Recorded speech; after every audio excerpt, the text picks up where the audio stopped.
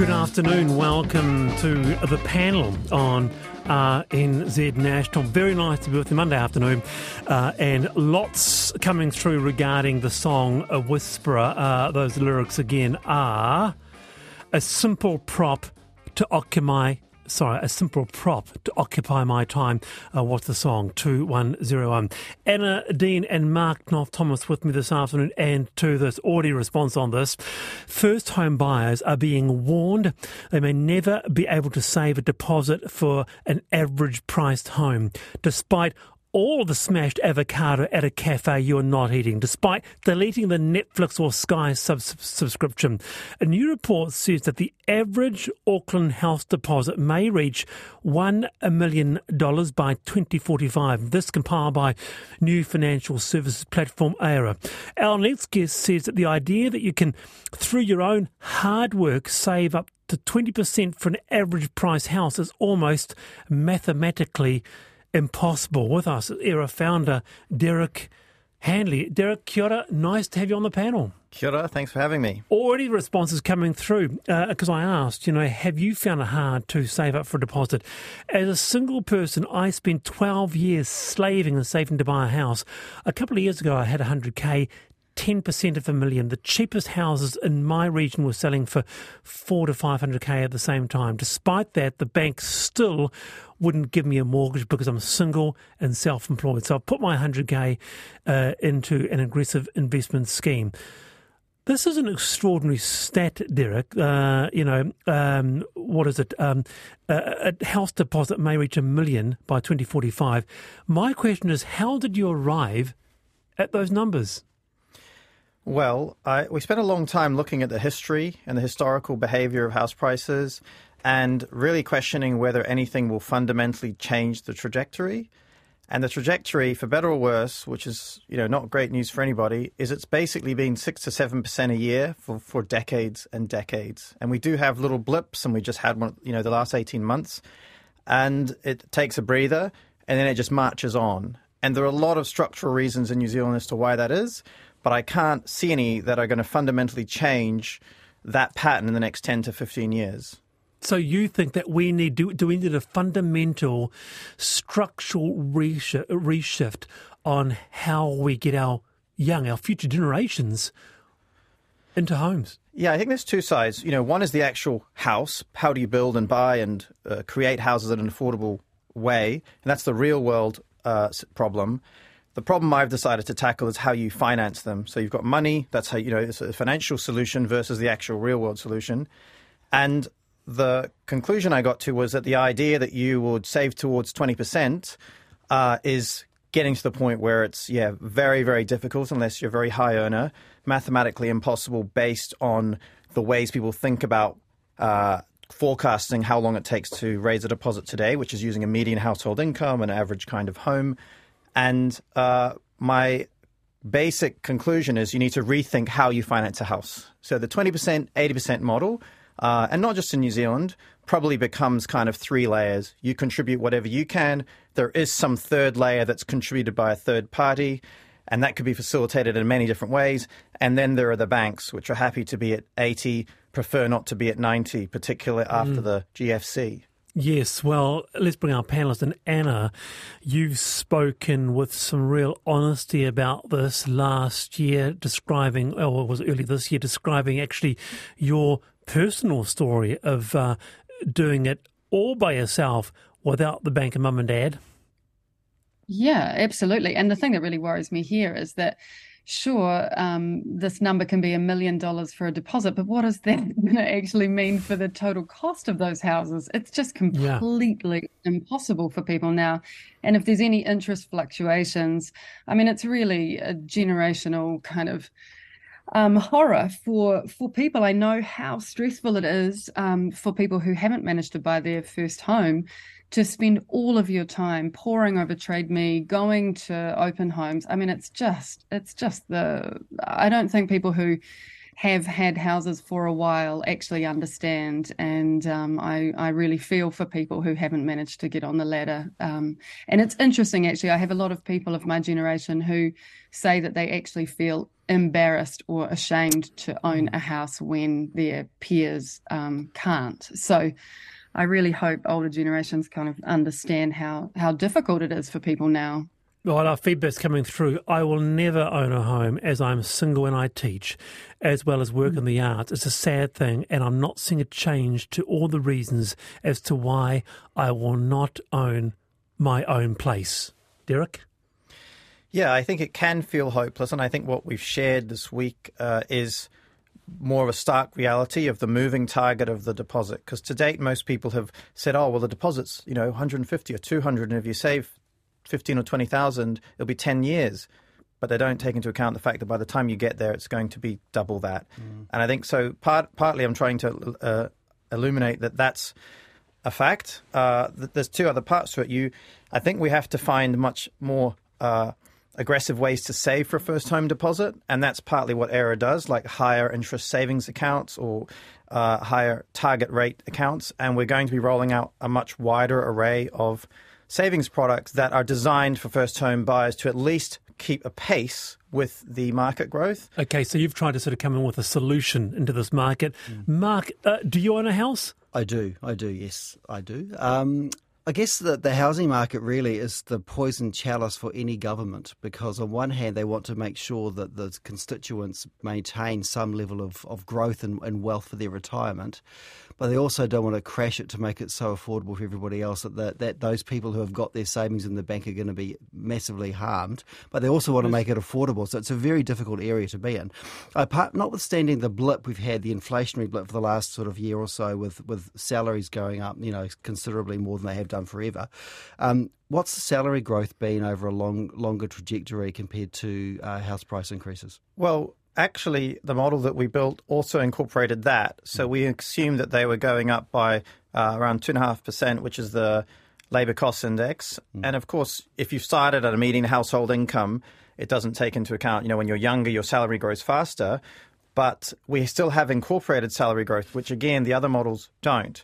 And in the savings process, we've also incorporated that they're earning interest on that savings, which, again, other models don't. So we've tried to be balanced, like, okay, your income will grow, your savings might grow, but the deposit just outgrows you for an average house, which also implies that you need to be shooting much lower, on a much more entry-level house, be into much more higher returning savings products. And then ultimately, I don't think this is a New Zealand specific thing, as I mentioned. I think that layer in the middle where people don't have the bank of mum and dad, there needs to be a new set of solutions that step in for that. And that's kind of one of the other things that ERA is pioneering, that we would co-invest alongside them. One other thing I was going to say, so, knowing how the banks are now, especially our banks, are incredibly profitable, do you think they should be taking on more risk? I mean, it's a double-edged sword, because what happened last time when they took on more risk, the whole world almost collapsed. So you can understand why they would be so unwilling to.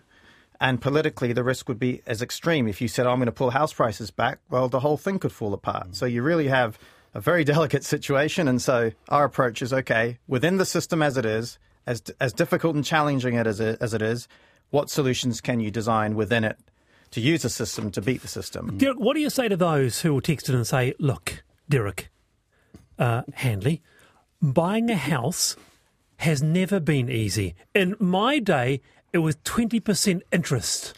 Yeah, but they were talking about a situation where the house price was maybe 2 to 3 times the income, and now it's like 8, 9, 10. It's not comparable, and also at a smaller value compared to your income, if the house price is growing at 5, 6, 7% a year, relative, it's nothing. But when the house price is 10 times your income and it's growing 7% a year, you know how we're always taught about the power of compound interest when you're saving? Right now, what's happening to people who are starting to save to buy a house is the exact opposite. It's crushing them because the compound interest idea is working in reverse. The dream they're chasing is compounding at a pace they can't catch up Let's bring it. Final thoughts, Anna? Well, I hear that so often. Oh, back in my day, we had to pay 20% interest. And it's like, do you have any idea how triggering that is for people that have a $500,000, $700,000, $800,000 mortgage for their first home? I think it's so insensitive. And I'm, really pleased to hear you point out, Derek, that it's, up to 8 to 10 times more expensive now. So people just really need to think before they speak around that.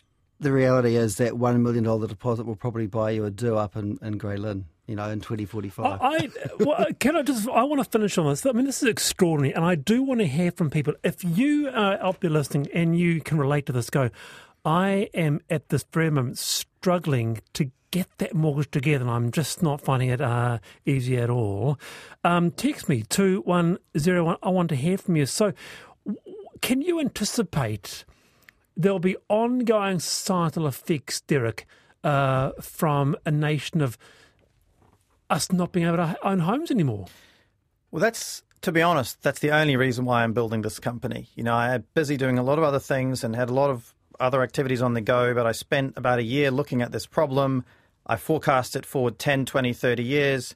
And ultimately, a home is so fundamental to people's livelihood, their community, their sense of well-being, but it's also the very best way for them to be forced into saving something for their retirement. And that is a scary thought, that there are two sides of a country which one can never get a home and the other, who already have a home in the family, can. And that's essentially what triggered me to dive into this, to build this company, because I thought, well, that's not something that I'm willing to sit by and watch happen. And if I can think about creative ways to address it, then I should do something about it. Looking for solutions, eh? Good on you, Derek. Yeah, nice to have you on the program. Kia ora. Thanks for having me. That is Derek Hanlon, the Era founder who wants to do something about, helping get people into houses. It is 4:18, the panel, RNZ National. Hundreds of millions of dollars of funding for projects designed to reduce New Zealand's emissions through encouraging walking, cycling and the use of public transport have been put on ice. Waka Kotahi pressing the pause button until it gets clear direction from the incoming government. Some are happy. New Plymouth business owner Shane Devlin is rapt. He spearheaded a 7,000 signature petition against plans for cycleways in his city, told RNZ that I'll be the happiest person in the world if the government's going to make this go away. Others not happy. And that will probably include Cycling Action Network spokesperson Patrick Morgan. Kia ora, Patrick. Kia ora, Wallace. You've called, in fact, you're not happy at all, have you? You've called this decision unacceptable and outrageous. Yeah, this is a really odd decision by someone at Waka Kotahi to pause funding that had already been approved in the budget last year. These are urgently needed projects that will help our kids get from home to school. They're good for congestion, for climate, for safety in our community. So I'm finding it bizarre that someone at Waka Kotahi has hit the pause button when we don't even have a new government yet. It's crazy. So it'll affect around 46 councils, several $100 million put on ice, not to say they won't go ahead, but that is, hit the pause button. But what projects in the capital city will be affected? Look, these are projects in 46 councils around New Zealand, from the far north in Dargaville all the way down the bottom of the South Island. And often these are councils which are really generally quite conservative. They've gone out on a limb, they've engaged with their public to say, let's upgrade our streets like this. They've won support. So it's a real kick in the guts for those councils to have someone at Waka Kotahi say, well, we're not quite sure about this, so we're going to hit the pause button. Let's go around the panel. We'll start with you first, Mark. Would you side with the New Plymouth business owner who couldn't be happier? Well, I mean, without knowing the actual situation in New Plymouth, but I think, if things have been committed to and signed off and budgeted, that doesn't make a lot of sense to sort of suddenly stop them. Although I think conceptually, I like the fact that Waka Kotahi is thinking that there has been a change of the government and they have been voted in with a mandate. So although the ones that have been signed off and budgeted probably should reach their conclusion and go ahead, but going forward I think it's quite prudent to listen for the direction that the new government wants to chart in terms of what they're doing with transport and infrastructure. Patrick? Yeah, I think you've really got it there, Mark. I mean, government agencies don't just stop doing things because there's a change in government. You've got to wait for new policy, and really no one knows what that will be until negotiations are complete. So we've got contractors on standby. They're ready to build these projects. This could lead to job cuts, and I'm not sure if that's something, National wants on their record. So I think National needs to pull Waka Kotahi into line and get these projects rolling again. All right, Anna, you're in the capital city there. What's your thoughts? Yeah, it's pretty interesting. I mean, not only does it really affect all these councils in terms of their readiness and that investment of time, engagement and consent processes and things like that, but Patrick, you really hit the nail on the head there that it's incredibly bad for business. I know that there are so many small businesses around the country that would have ordered stock. They are usually, I mean, it's things like electric bus charging systems from what I can see, as well as, better bus links. This is all stuff that is really needed as we face, the increasing threat of climate change, petrol price rises, which are only going to go one way, and more people are actually looking for alternative systems as ways to get around. And I've got to say, I was in Wellington last week, and the new cycleways around Kent Terrace and Cambridge Terrace and things, there are kids biking to school along those routes that have never happened before. Like, this is literally going to get people back on bikes around the country in the ways that, the boomers used to have when they were growing up. It beggars belief, really, that we should be going back potentially to... Hang on, the boomers had cycle lanes growing up. No, biked to work, biked to school. Understood. The streets were safe. The streets were safe, and they're incredibly unsafe now for children. And, this is what happened in parts of the Netherlands and Europe. People actually fought against the dangers for children, and they blocked streets. It's all by design that they have cycleways that exist, and there's been huge growth in this area around the country of people wanting alternative forms of transport. Yeah, it seems it's just an absolute waste of I must admit, Patrick, does it sometimes feel that you're fighting inch by inch by inch when it comes to cycle lanes in your city? It can feel like that sometimes, but I think we're making good progress, particularly in Wellington. The city's got a visionary plan. And as Anna said, look, you're just seeing a whole bunch of more people on bikes. Look, I'm about to teach a couple more adults to ride bikes in my local community. There's such appetite for this. I just think it's crazy to hit pause. You shouldn't mess with success. All right, Patrick, did you want to say one thing? Just going to say one thing, that with Waka Kotahi going forward, I think also we need to be quite mindful at a macro level of some of the challenges in the regions around the country when the far north has been strangled by successive governments due to lack of investment in their roading infrastructure, etc. And I think that's, for me, would be a priority. So when that Dome Valley Road is closed, for whatever reason, which happens on a regular basis, despite the $30 million they spent on doing it up, the far north loses $1 million a day on the economy.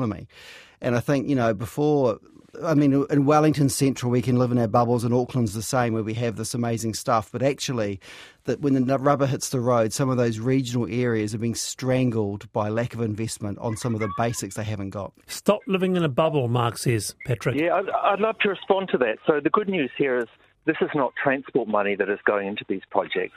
It's climate response money funded through the ETS. So no one is going to miss out on highway funding. Well, the far north missed out on highway funding for the last 30 years, so they are. Sure, so let's go ahead with these that are funded from the ETS, and I think we'll be better off, especially our children. All right, Patrick, nice to have you on the program. Kia ora. That's Patrick Morgan there, the Cycling Action Network spokesperson. You are on the panel. RNZ National with us this afternoon. Anna Dean and Mark Knoff-Thomas. It's 4:25. Well, a 12-second screaming match has reignited one of travelling's most intense issues. You know what it is. When is it ever okay to recline your seat? Have a listen. The whole trip, she pushed my seat. No, you seen it. No, she didn't. She put, no. I'm allowed to put my seat back. I'm allowed to put my seat back. I'm allowed to put my seat back. Well, there is no consensus on who was in the right, so I'll leave it to my panellists, because if anyone knows the answer in New Zealand, our panel will. Anna, if the seat is reclinable, then should someone recline it or not? Yeah, it's a tricky one. Definitely if you're going to sleep. I think that's the way to do it. But I mean, the funny thing I find about this video is that this powder keg that America seems to be in at the moment, and the fact that you're always getting filmed if an explosion like this happens between two people. And I'm feeling sorry for people that they're obviously so stressed that they have to let rip like this in a public way. Mm. Mark? For me, if you're flying domestically, absolutely never, ever, ever in 1,000 years, unless you have to, because you've got a medical condition, etc. So never. So everybody flying within New Zealand, you never recline your seat, period. But if you're flying longer haul, and I say longer haul, I mean, more than a few hours, it's okay to do it, but do it by stealth. Like millimetre by millimetre over a long period of time, so the person gets used to it as you go. People that you've done this before, haven't you? Yeah, I could write a book. Isn't this interesting? That's actually very true. So, for example, if you go from Wellington to Auckland, or Auckland to Wellington, how rude is it that you'd recline? Oh, just get over yourself. Sit up straight for an hour. Come on, it's only an hour. I mean, in New Zealand, 2 hours, max? 2.5 hours max is the longest flight. But internationally, you can do it. Just do it carefully, because some people, as soon as the seatbelt, or as soon as the bell gets dinged, they thrust their seats back, and that just winds me up. So no, just do it gracefully. Yeah, someone says, if you have a reclining seat, yes, follow the rules. Travel etiquette, if less than 2 hour flight, then don't put it back. 100%. Yeah, more than that, and you should do whatever you want. Someone says, even if someone puts it back on a short flight, that is their right. It is their seat. They can use it to the full extent allowed. I guess the other bigger issue, Anadine, is, and there's been quite a few comments about this, it's not so much that we are reclining our seats or not. It's the economies, it's the actual airlines, and the absolute shocking lack of leg room that we're allowed to deal with these days, right? Yeah, absolutely. And those domestic flights in the States are atrocious. It's real, aren't they? Cattle class stuff. Yeah, it's an awful, awful experience. So people are then very, very stressed. And I think lots of people these days are actually used to putting their car seat quite far back. Sometimes I hold other people's cars and I'm like, whoa, gosh, are you driving around like this? So maybe people are used to reclining more, plus they're living with big reclining. Well, that's interesting.